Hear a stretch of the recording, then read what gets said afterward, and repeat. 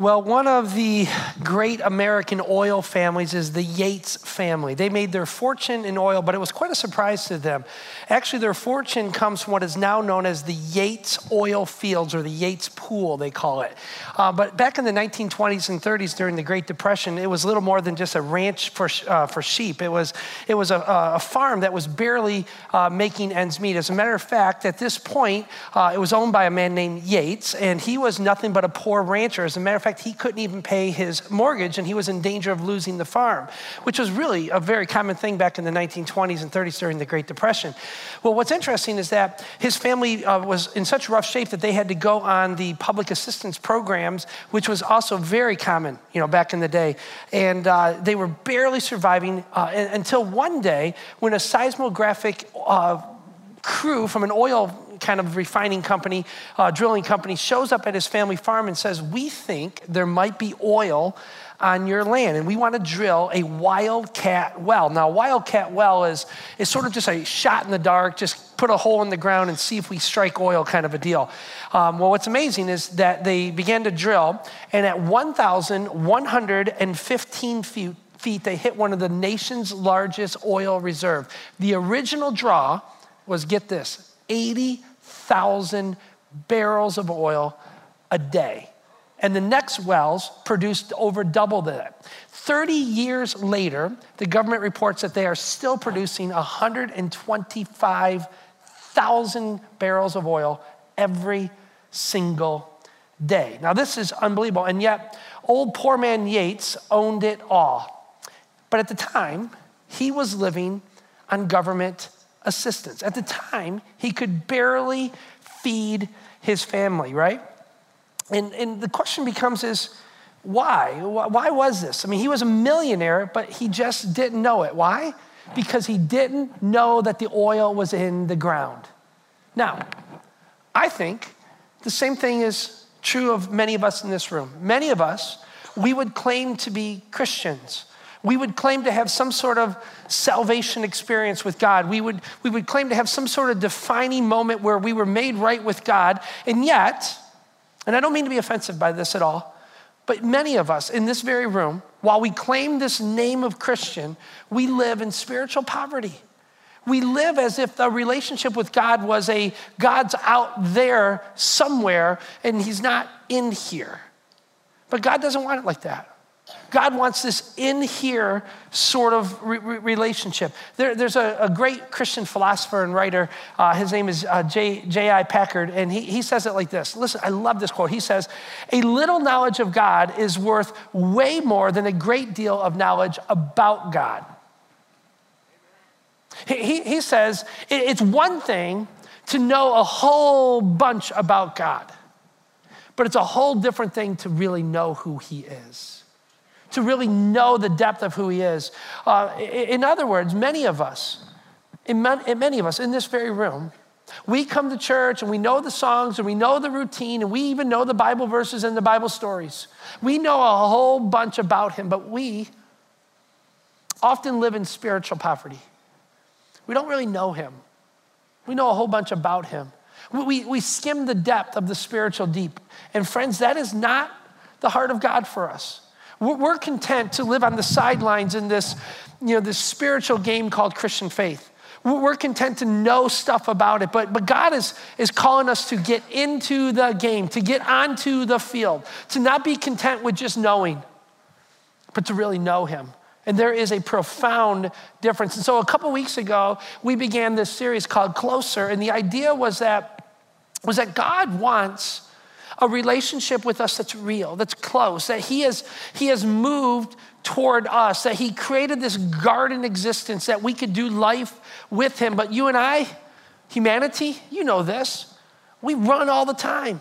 We turn all the time. We move away from him all the time.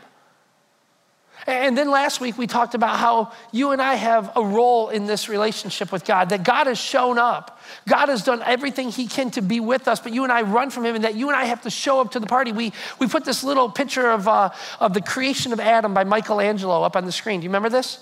And it's an amazing photo. It's an amazing picture where Michelangelo depicts God as reaching toward man with his arm extended, his fingers upward, doing all that he can to reach toward us. But there's this little gap that's left between God and Adam. It's just a little gap. But Adam is lazy. He's not fully extended. He's holding something back. And the idea is that you and I, we have a responsibility in this relationship with God. That you and I have to move toward him. But many of us are just content to know about him. And we're content to live in spiritual poverty. But this is not God's great desire for us. God wants to do life with us. He wants us to, listen to me, he wants us to know his presence in our life. This is big. This is game-changing. This is world-changing. This is life-changing for you. And I know you hear that expression all the time, oh, this will change your life. No, this is true. This will change who you are. When you discover that God's presence wants to reside in you, where he wants to know you, not just for to be known about or to know of, but to know you. This changes everything, friends. There is this late, great philosopher. He's an English philosopher. His name is Anthony Collins, and he's a writer, and he's a nobleman, and he lived this lavish sort of a life. And what's interesting, back in the 1700s, most of his life he spent somewhere between an atheist and an agnostic. And you know what an atheist is? An atheist is someone who just basically believes there is no God. But an agnostic is someone who can't quite decide, and so they kind of tread this middle ground where they don't want to get too close to the God thing or they're going to get sucked in. Right? And they're not quite ready to be suckered like that. But at the same time, they don't want to live such an abandoned life away from God so that at the end, when it's all said and done, they don't want to be found on the wrong team, if you know what I mean, right? So that's an agnostic. And Collins sort of lived in these two worlds. And he says that's how he lived until he had this game-changing encounter. He said this. He said, of all the encounters that my affluent life, this wealth-filled life afforded me, he said, none changed me as much as an experience I had with what he called a commoner, a poor person, just an everyday person. He tells the story in his memoirs how he was walking down a pathway, literally cutting through a pathway, and he runs into a commoner, and he thought the commoner was not paying attention. He thought the commoner was rude. The commoner was in this rush. And so he says to this common man, he says, where are you going, sir, in such a hurry?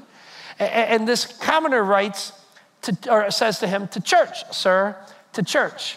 And then Collins says to him, he says, and what may I ask are you going to do at your church? And this person says to Collins, well, I'm going to worship God there. I'm going to worship God there. And then he adds, sir, right? Sir. And then Collins says, he retorts, he says, to worship God. Well, let me ask you about your God. And Collins later writes that he asked this in a mocking way. He was trying to mock this little man, he said. He says, let me ask you about your God.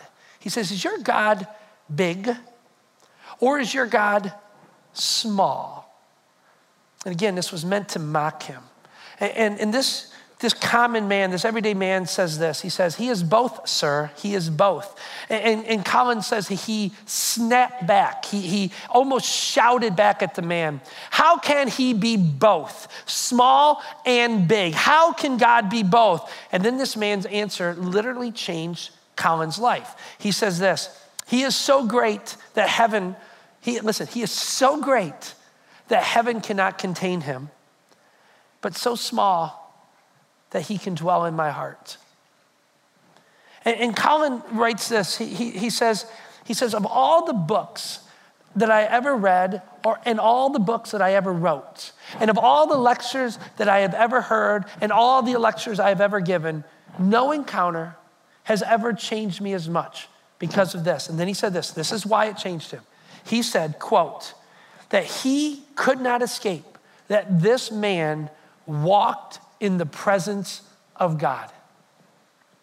He said, when I met this man, I just knew that it wasn't an about God sort of an experience. He didn't just know about God, but he knew God, that he walked with God, that he was in the presence of God. There was just something different about this man. And then later he writes, I wanted that. I wanted that. I wanted to know my Creator. I wanted to know this God if he's real. I didn't just want to know about him, I wanted to know him. You want to know one of the most amazing verses in all of the Bible? It's an amazing verse, at least to me. It may not be amazing to you, but it's an amazing verse to me. It's found in the book of John. John records the life of Jesus, records some of the details of the life of Jesus, one of the firsthand accounts of his life, and he writes some words that Jesus said to some of his closest followers. Now follow me on this. Listen to what Jesus says to some of his closest followers. See if you don't get this. He says, John 16:7, he says, I tell you the truth. He says, I tell you the truth. It is for your good that I'm going away. It's for your own good that I'm going to get out of here. I'm going away. Now, this doesn't make a lick of sense if you're one of the 12.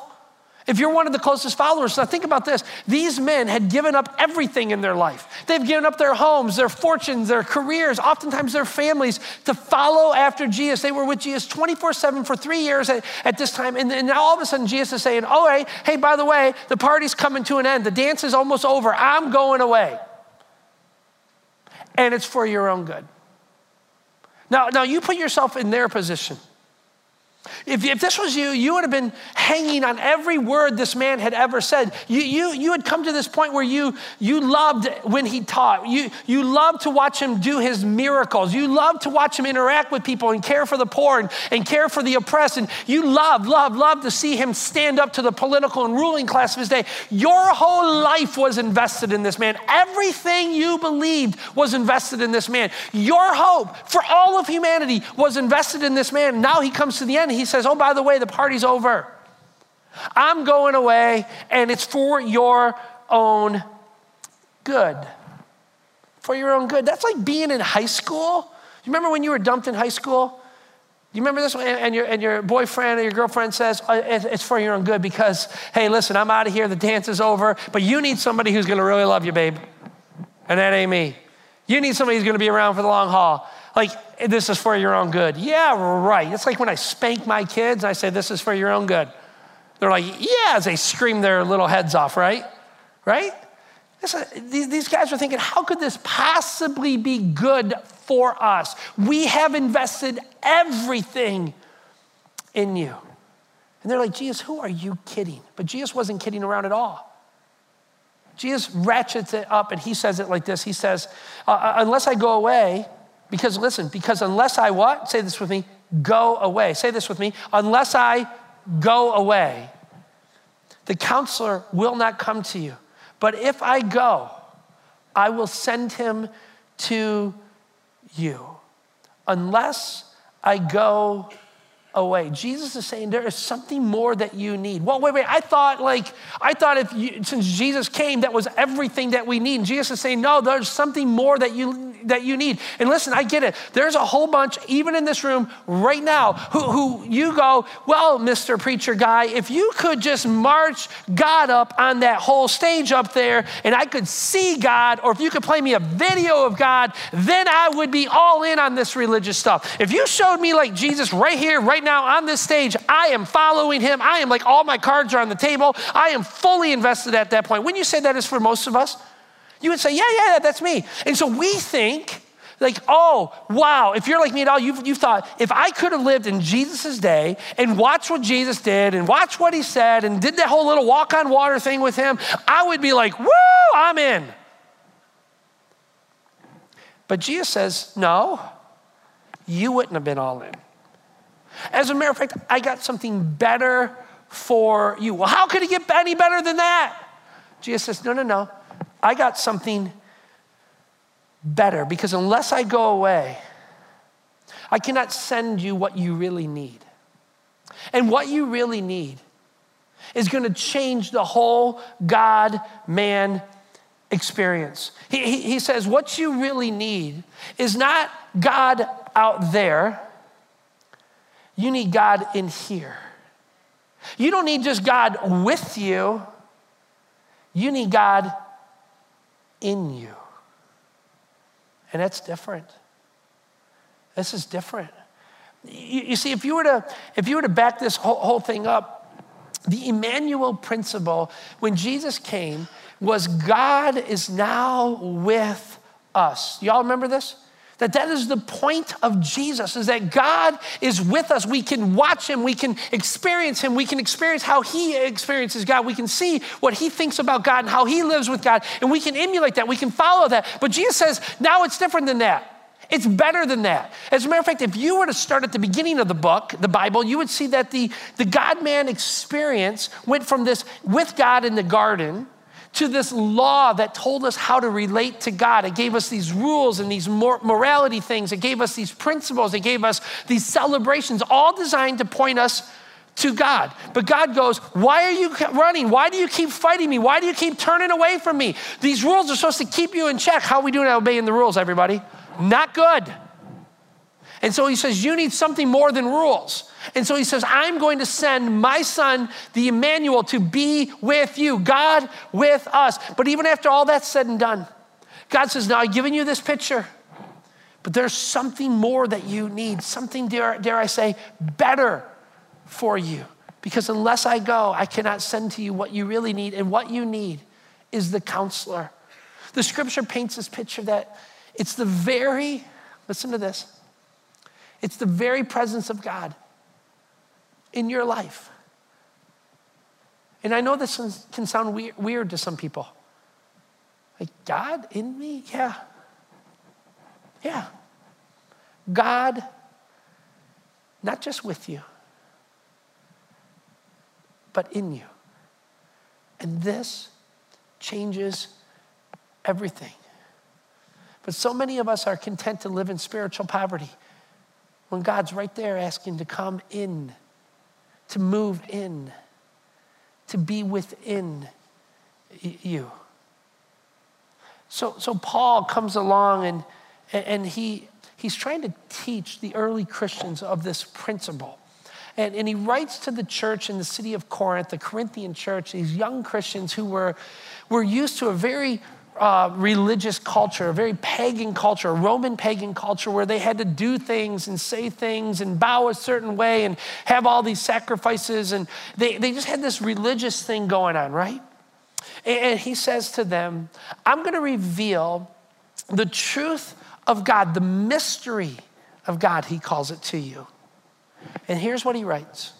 Here's what he writes. Now listen, this is for you and this is for me. And I know this is going to sound weird. I'm telling you in advance, this is going to sound weird. But it's not weird. Jesus knows that this is best for us. Listen what he says. Paul writes this. This is the mystery that has been kept hidden for ages and generations, but now it is disclosed to the saints. Who are the saints? Those who are trying to follow Jesus. Not special people who got it all together, not special people who do it all right, but people who are trying to follow Jesus. If that's you, if you've given your heart to him, the Bible calls you a saint. And he says, I'm going to reveal something to the saints.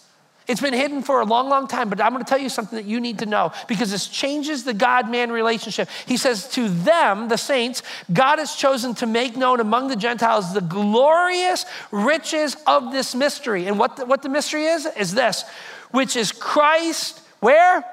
In you. Christ in you. No longer is it going to be God out there or Jesus right here next to you or with you. No. It's the Spirit of the living God. It is the Spirit of Christ coming and taking up residence within you. And it changes the game. Amen? You hear me? Okay, hold on. Do you hear me? This is the Spirit of God. He says it's no longer good enough for you to know about him, but to live with him. Live with him, walk with him, think with him, respond like him, to do life with him inside of you. This is the next chapter of the God-man relationship. This is the mystery that so many people don't get about the Christian faith. And we look at some people and they go, well, wow, that guy is just weird. He is so on fire for God. There's something different about, why is he so into God? It's because God is so into him. It is because God is living in him. And this is the invitation Jesus gives to you. He says, I am going to send to you, the counselor, the Spirit of God, the presence of God. Now, I go to the gym often, as many of you can tell, right? And so I go to this gym, and they have all these machines, and they're called Hammer Strength machines, right? And that's like the name brand. And they hang this like banner up across like the gym, and you can just picture this in your mind. So they got all these machines. They put this like banner up all the time, and it'll have some really buff guy. So it'd be, if you can just picture, it's like you think of like a guy looks a lot like me up on the thing, right? And so it's like this really buff guy up there, and then it has the logo, and then this company has this thing that they print all the time, and it says, "Your body is your temple." Then it says, "Exercise like it." And I saw this, and I go, oh, so close. So close. Because your body is not your temple. What is your body? It is the temple of the living God. And I think they got it so close, because what they were doing is they were borrowing from Paul's writing to the Corinthians, who were trying to understand this God within you sort of a thing, where Paul comes along and writes to them. He says, "Do you not know, my brothers, that God is not out there? My brothers and my sisters, God is now in you. Your body is the temple of the living God. Not exercise like it, but live like it." God in you. And I think about this, and my mind is blown, because this God, who is so great and glorious and so amazing, and when you think about all that God has done, and the creation of God, and the magnificence of God, and the wonder of God, and the glory of God, and the beauty of God, and you see all this, and you just go, whoa. Have you ever had those moments, like maybe you're standing at the edge of the ocean, and you just look and you go, whoa, I am so small, and God is so big. Have you ever had that experience, anybody? Or you're standing at the edge of a mountain pass in Colorado, and you're looking over the deal, and you go, whoa, God is so big, and I am so small. And you get this emotion going that like, if you're me at all, your mind is blown, and you're going, how could this God, who is so big, be so small to live in me? Maybe the word isn't small at all. Maybe it should be, how can this God, who is so big, be so personal to live in me? I heard this little story about a doctor who was seeing patients, and this little girl comes in, maybe 4 years old or so, and the doctor was trying to work his bedside manner the best he could with this little girl who was all kind of scared to be there. And so the doctor has got his stethoscope out, and he's doing his examination. He's listening to her lungs, and he says, "I'm going to listen to your heart." And I wonder, am I going to hear Oscar the Grouch in there? And she says, "No." And he says, "Well, am I going to hear the Cookie Monster in there?" And she says, "No." "Well, am I going to hear Big Bird in your heart?" And she says, "No." And then he says, "Well, it must be Barney." And at that, she lit up, and she goes, "No, Barney's on my underpants. Jesus is in my heart." And listen, we go, oh, how cute and how simplistic and how simple that little girl is.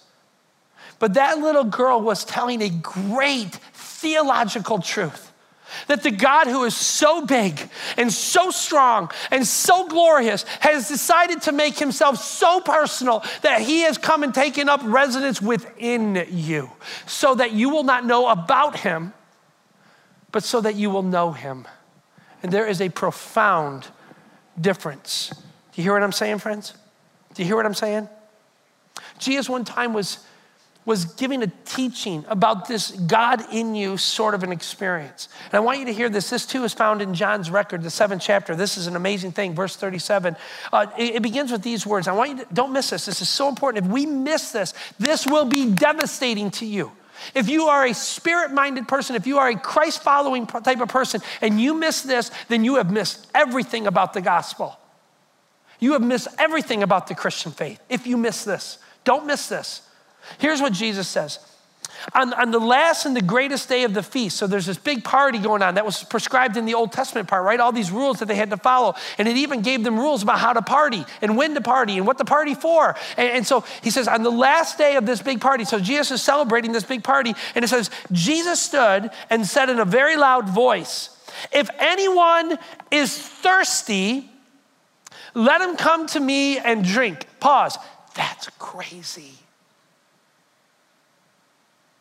That's weird. To hear that kind of language, like you're at a concert and you've been screaming your head off for hours and your buddy goes, hey, don't worry about going to the drinking fountain. Don't worry about going to the cafe. Just listen to what I said and it'll be like thirst quenching to you. And you're like, yeah, whatever, dude. Right? And Jesus in the middle of this party says, don't you dare go for another drink. Because what I'm going to tell you is thirst quenching in a way that you have never thought of, that you have never experienced. And I have something more for you that you have not seen. And it says this. He says, let him come to me and drink. Whoever believes in me, as the scripture has said, streams of living water will flow from where? Within him. Say it loud. Within him. Now you want to talk about weird. Jesus says, I'm going to give you like something to drink, and that's like weird enough. But he says, now you're going to be having these streams of living water coming from within you. And these people are going, what are you talking about, man? You have lost it. He says this, by this he meant, John is giving clarity to what Jesus says. He says, by this he meant whom those who believed in him were later to receive. The Spirit was going to come later, right? He goes away and he's going to send it. And that Spirit is going to be the living water. That Spirit is going to be the stream. That Spirit is going to be the quenching of your thirst of your soul. He says, who you're going to later receive. Up to that point, the Spirit had not been given since Jesus had not yet been glorified. He had not yet gone away, and so he hadn't sent the counselor yet. But he's saying, one day I'm going to send this counselor, and this counselor is going to come, and he's going to change the whole God-man relationship. I'm going to be closer than you ever thought possible. This is going to be better for you. Right now I am with you, but later I'm going to be within you, and that's way better. The Spirit of God is going to flow into your life, through your life, and out of your life. And you won't even need to hold my hand anymore. You're not going to need me right there anymore because I'm going to be in here. And in here is way better. The Old King James Version of the Bible, I don't know if any of you are familiar with this, but it says of this whole thing, it says that the Spirit is like a river flowing out of you or within you, right? And the Old King James says it's like the Spirit is like a river flowing from your belly. From your belly. And it's interesting, the Greek word that is used here is kolios. Kolios, and it literally means the deepest part of who you are. It's that internal part of you that gets all tied up when you're passionate about something, when you're fired up about something, and you kind of got those butterflies, or you got that anxiety, or something have you ever had this before? Like there's just something fire in your bones that is so deep, so alive, you can't hardly describe it, but you know it's something deep inside of you. You ever had that experience? Anybody? It was like the first time I ever kissed Lynette. Now listen, I was like, hey, baby doll, I'm about ready to give you a treat that you're not going to believe. I was so debonair and smooth, right? But inside, my heart was pumping. My belly was turning, right? Those butterflies were going, you know what I'm saying, right? And Jesus comes along and says, there is going to be something so deep inside of you. Something so alive inside of you. It's going to be like this river that wells up and it comes in you and through you and out of you, and you're not even going to know what to do with it. It's going to change everything about the God-man relationship. Now stop for a moment and to think about how come Jesus put it in this term of, why was he saying about a river to these people? Think about who he was talking to. These were Jewish people in Israel. Where is Israel located? The Middle East. Have you ever seen pictures of the Middle East? We're not talking about Michigan, people. It's dry, it's a desert, it's arid, and they understood this idea of a river of life. Why? Because they had very few sources of fresh water. A few would come from the mountains, and they would build their homes along the mountain streams that would come down from the mountains. Why? Because it was the source of life for them. But when that mountain dried up in the summer, in the heat of the desert, they were lifeless, and they understood the preciousness of water, and they would have to go up and retrieve the water because they needed it for life. And so Jesus comes along, and he's referring to something that these people get. He's saying, you know when you guys go after water? You know when your stream dries up inside and you're afraid of death coming to your family, when you're afraid that you have nowhere else to turn because you need this thing called life that comes from water? He said, it's like that in your soul. And these people knew exactly what Jesus was saying. He was saying, you need something so deep in your soul that it is going to keep you alive when everything else is making you dead. You need this in your soul because it is going to keep you alive when this world is killing your soul, when it's killing your heart, when it's taking your belief away. You're going to need something so deep inside of you. And I can't give that to you unless I go. But when I go, I'm going to give you the counselor. But here's the problem. So many of us, we get into this God-man relationship, and there are times in our life where we feel it. Like we're like, I am in. I am like all the way in. But then there are these other times we just feel he's a million miles away, right? Come on, you've been there, right? And you go like, I want it, but I don't want it. I want it, I'm going to try it, then I'm not going to try it. And you kind of have this wrestling match with God. And so here's what I see that most of us do. And I've done all of these things. But this is what we often do to bridge this gap with God, to close this gap, because we realize that there is this gap between us and God. And we go, that's not how I'm supposed to be. That's not what I'm created to be. And so oftentimes when we find ourselves away from God, here's what we often do. We just try harder. We try to be more spiritual. We apply some spiritual elbow grease. We pray longer. We pray bigger prayers, fancier prayers, deeper prayers. We read more of the Bible, and we're like, I didn't understand what was on page 1, so I'm just going to go to page 2. And we just keep flipping pages thinking somehow if we try harder that we will be more spiritual and that we'll somehow close the gap with God. Now listen, my guess is you've tried this, right? I know I have. So what do? We serve more, we volunteer more, we give more, we pray more, we read more. We're even nice to people who we don't even like, right? We do this to somehow try to apply some spiritual elbow grease. Now listen, we are supposed to try to apply spiritual elbow grease to our relationship to God. No doubt about it. We get this, right? We do have a duty, but how does that work? Anybody ever have great success? Like you got a buddy in life group and he's like a spiritual giant and he gets up at 5 a.m. to pray and you're like, it's working for him. And so you just try to get up at 5 a.m., but you're not a 5 a.m. guy. You're not even an 8 a.m. guy. Like at 8 a.m., nobody even likes you at 8 a.m. Nobody. Jesus doesn't even like you at 8 a.m., right? He doesn't, no. But 5 a.m., you're like a zombie and you get up and it is dead. But you're trying. Let me ask you, honestly. How does it work in your life when you just try harder?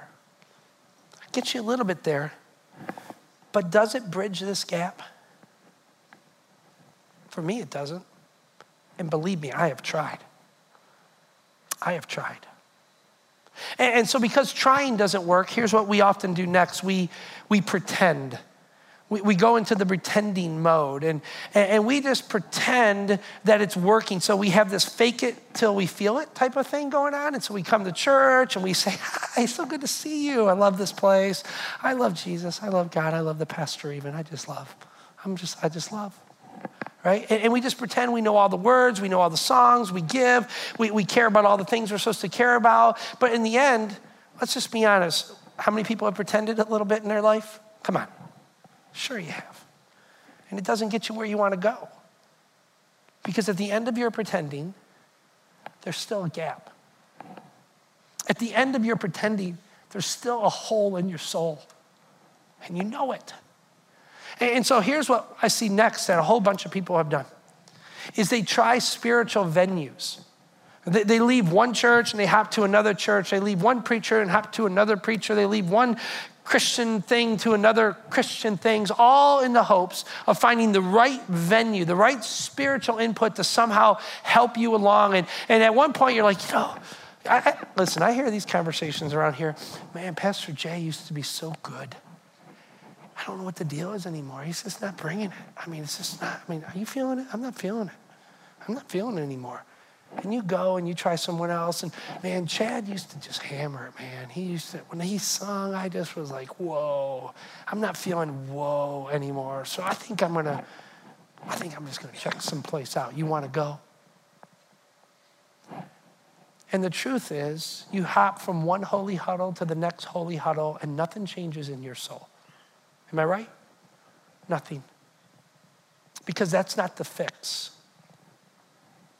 And so some people, you try harder and then you pretend and then you have this spiritual switch of venue and then you try this rededication thing. You ever try this rededication thing? And listen, it is good to rededicate, but this is what we do. Like the pastor gets up and he starts saying, hey, we need to rethink this in our life. And you pray that prayer over and you feel good for a little while. Amen? See, I grew up going to church camp. Anybody grew up going to church camp? Come on. Church camp was awesome. But here's how it happened every single year. You go to this church camp and you kind of hear these great preachers and they're firing you up and you're all pumped up about it and you get all emotional about it. And then when the last day comes, the preacher always saves the best stories to the last day. And so he tells these stories about how these kids all came to camp last year, this very camp. And on their way home, they got in a car accident and all of them died, all 72 of them, all of them, every one of them died. And you're going, what? And the preacher goes, and this one kid, he just wasn't ready. He didn't know God, and it wasn't good. And you need to rededicate your heart to God. And I would hear these stories, and every single year I'd be like, oh, that's me. I want to be right with God. I don't want to die on the way home, right?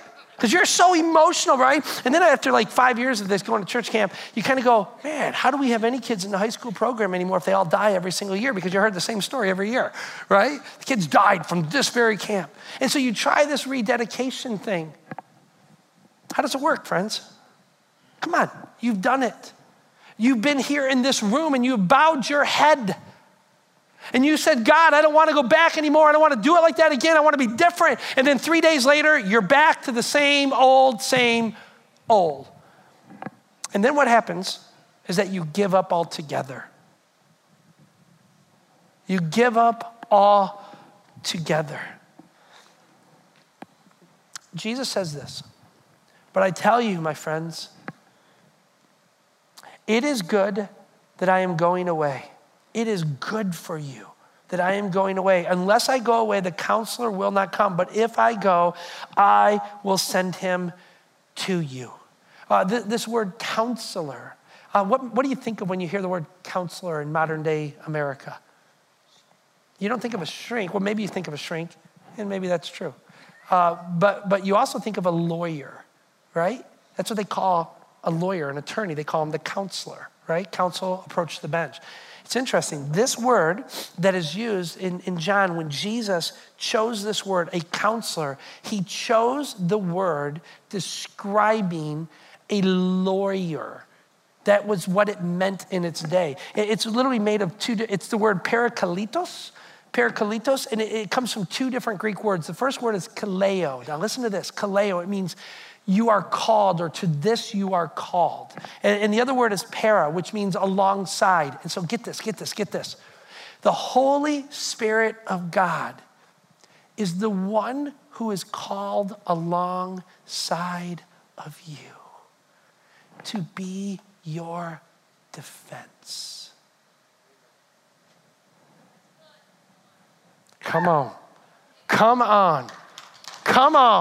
He's called alongside. It changes this whole God-man relationship. This is his role. He is in you to come alongside you, to fight with you, to be your defense. And so this is how it happens in the courtrooms of heaven. Listen, and you know this is true of your life. All of a sudden that you have this enemy called the adversary, called Satan, and he comes before you and he starts going, hey, I know all about your lust. I know all about your greed. I know all about your selfishness. I know all about your junk that's going on in your life. Who do you think you are? You play all that church stuff and you go to church and you sing all those little songs. I know who you really are. Then all of a sudden in this moment, listen to this. The counselor goes, hold on. What up? Because he points to the Son of Man, who is Jesus, and says, you see the scars? You see the nail prints? He's paid their price. They are not guilty anymore, period. They are free. They are justified. They are made right with God, not because of who they are, but because what the Son of God has done for them. And he acts as our attorney, our defense. He comes alongside us, and he lifts us when we fall.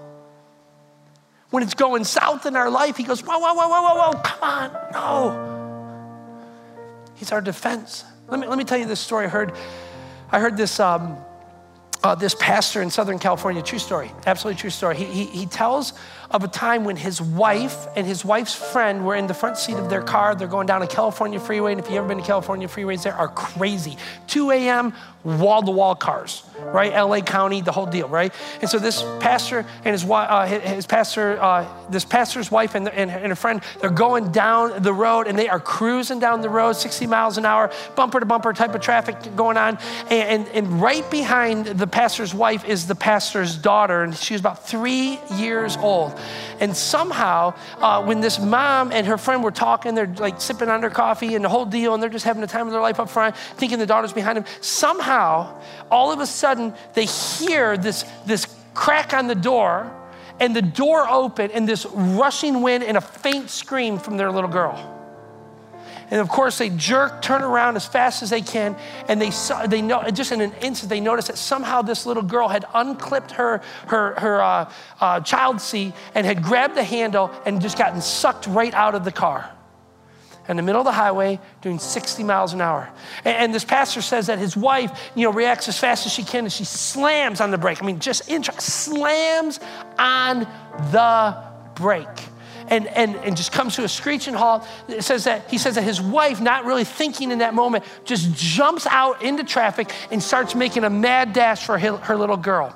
And then the pastor begins to describe what he calls these moments of wonder. We could call them miracle moments, but the pastor called them these moments of wonder, because he says that his wife gets back to his little girl, which was about 300 feet behind the car at this point. And she finally gets there, and when she gets there, it dawned on her that obviously no car had hit her, which she can't even conceive of how that's possible on this bumper-to-bumper highway. And she literally, when she's with this girl, she looks up, and about only 6 to 10 inches from her little girl is a semi-truck without a trailer, slammed on its brakes right in front of his little girl. And he says, that's wonder number one. That's what he said in this message, just wonder number one. I have no idea. How is that even possible?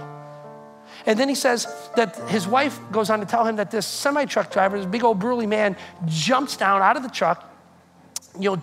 His wife is frantic and horrified and just kind of completely out of control. And he says this semi-truck driver just kind of takes over in the moment, and just with a calmness and a surety, he says, your little girl is still alive, and we need to get her to our hospital right away. And so he says this, his wife had totally lost it. And so this man, thinking for his wife, picks up his little girl, gets her into the front of the semi. His wife and his wife's friend get into the semi. He says, this guy just cuts through traffic like, you're getting out of my way. I don't care. I got a semi truck. And so he jets him to the hospital, and he says, that's wonder number two. That this semi did not hit my daughter, but more than that this man was so gentle and responsive and together. And then they take her to the hospital. They call ahead to the ER, the whole 9 yards, and the whole ER team meets her. And so when the doctor comes out and they examine the little girl, and he calls this wonder number three, because the doctor looks at now the husband and the wife and says to them, he says, this is unexplainable, but your little girl is unconscious, but she's perfectly fine. Her blood pressure, her heart rate, not a broken bone in her. All her organs appear to be working. Everything seems to be fine. Maybe she'll wake up. And of course, the mom loses it at this point. She is just gushing, and she picks up this little girl for a few moments and is just weeping over this little girl. And the pastor says, this This is wonder number 3. The doctor's saying this. But then wonder number 4 happens when he says his wife is just sobbing over his little girl, and they're all crying, and all of a sudden the little girl just opens one eye. Kind of like that, just one eye, opens one eye and says, "It's all right, Mommy. It's all right. I'm not afraid." And the mom goes, "Not afraid?" And the mom is just totally hysterical, right? And the little girl goes on to explain what the pastor said was another wonder. She says, "I wasn't afraid because when I fell out of the car, I saw Jesus huddled over me and he held his hand up and he held back that big truck." Now listen, friends, I don't know what that girl saw. I can only presume that she's telling what she felt in that moment. I don't know if she had the right words to say. I don't know if it was an angel. I don't know if it's God himself. I really don't know. But I do know this, that the scripture says that the Holy Spirit is our defense.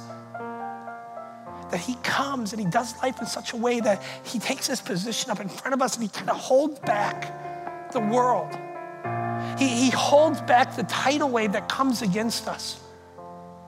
And Jesus comes along and he teaches us that when the Spirit comes, put this verse up there. It says, when the Spirit comes, he will guide you into all truth. He will lead you into all truth. And so, listen, friends, when you feel abandoned by the world, when you feel alone in this world, and you feel like you're sinking and that there's no one who really understands and no one who cares, the Spirit of God, this counselor, he comes and he stands before you and he goes, "No, you're not alone. You have never been alone." And he lifts you in a way that you never thought possible. He says, he will guide you. Jesus says he will guide you into a different truth, that you are not alone. And so when you feel like everything is spinning out of control and you made one bad decision after another bad decision, if you stop and you listen to his leadership, it says that he will guide you. He will move you to where you need to go. And this is how it begins with us. Like when you start to move in a direction and you're not quite sure you're supposed to be moving in this direction, but all of a sudden you hear this little voice come to you and says, no, listen, stop for a moment. Just stop for a moment. The Spirit of God will lead you into all truth. When you feel addicted and that the claws of your addiction have driven so deep into your flesh that you feel like you will never escape, it says that when the counselor comes to you, you will be freed because he will lead you into truth. If you follow him, if you heed his voice, if you humble your heart, if you submit your soul to him, he will guide you. He will guide you. Friends, this is the promise of Jesus. He says it gets better than life with me. It's life within you.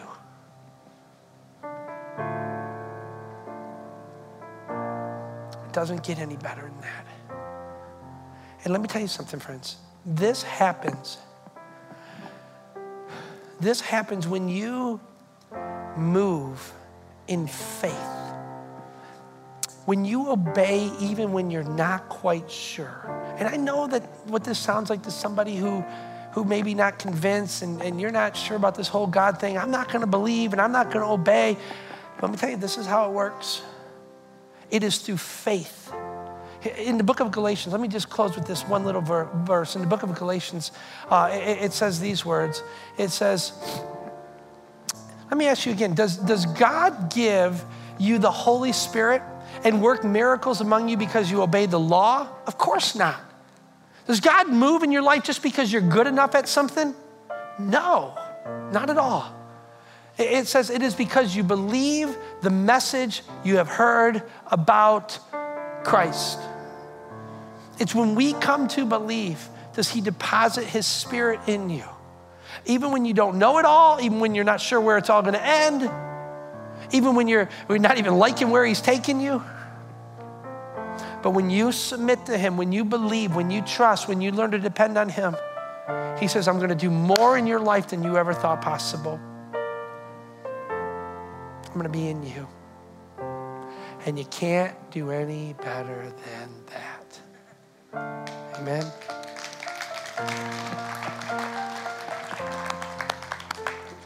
So, Father in heaven, tonight in this very room, I invite your Spirit here, God. I don't want to just know about you, and I don't want our church just to know about you. Spirit of God, I'm asking that you would come and invade our soul. Spirit of God, I'm asking that you would show yourself to be real in our lives. God, there are those in this room who have kind of known about you, but they really don't know you. I just pray, God, that you would just speak to them in such a huge way right now, God. I don't know what it's going to take. I really don't know, but God, you know. So whatever it takes, God, I'm asking that you would speak and that they would open their souls to you. Right now, friends, I'm asking you, open your soul to God. Tell him, come in, invade my space, closer than you thought possible. Say, Spirit of God, I want you to guide me. I want you to lead me. I want you to direct me. I don't want to be alone. I don't want to be just with you. I want you in me. I want to do life with you, God. That is my goal. That is what I want.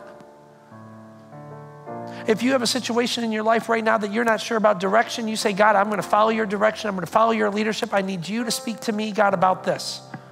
And you tell him right now, and he will speak to you. Maybe you need to go to a Christian friend or a pastor around here and just say, hey, I need some help with this. I need some direction with this. And maybe we can lend a hand in that. I don't know. But you need to open your heart to Christ living in you. So Father in heaven, I pray that your grace would fall on each one in this place. Lord, I pray that your Spirit would be so big and so powerful and so strong that we will not be able to miss you. God, I pray that the busyness of this life, the busyness of the season of your Son's coming will not distract us from what it's all about. You want to be closer than we ever thought possible. In Jesus' name, together we say, amen. Amen. Amen.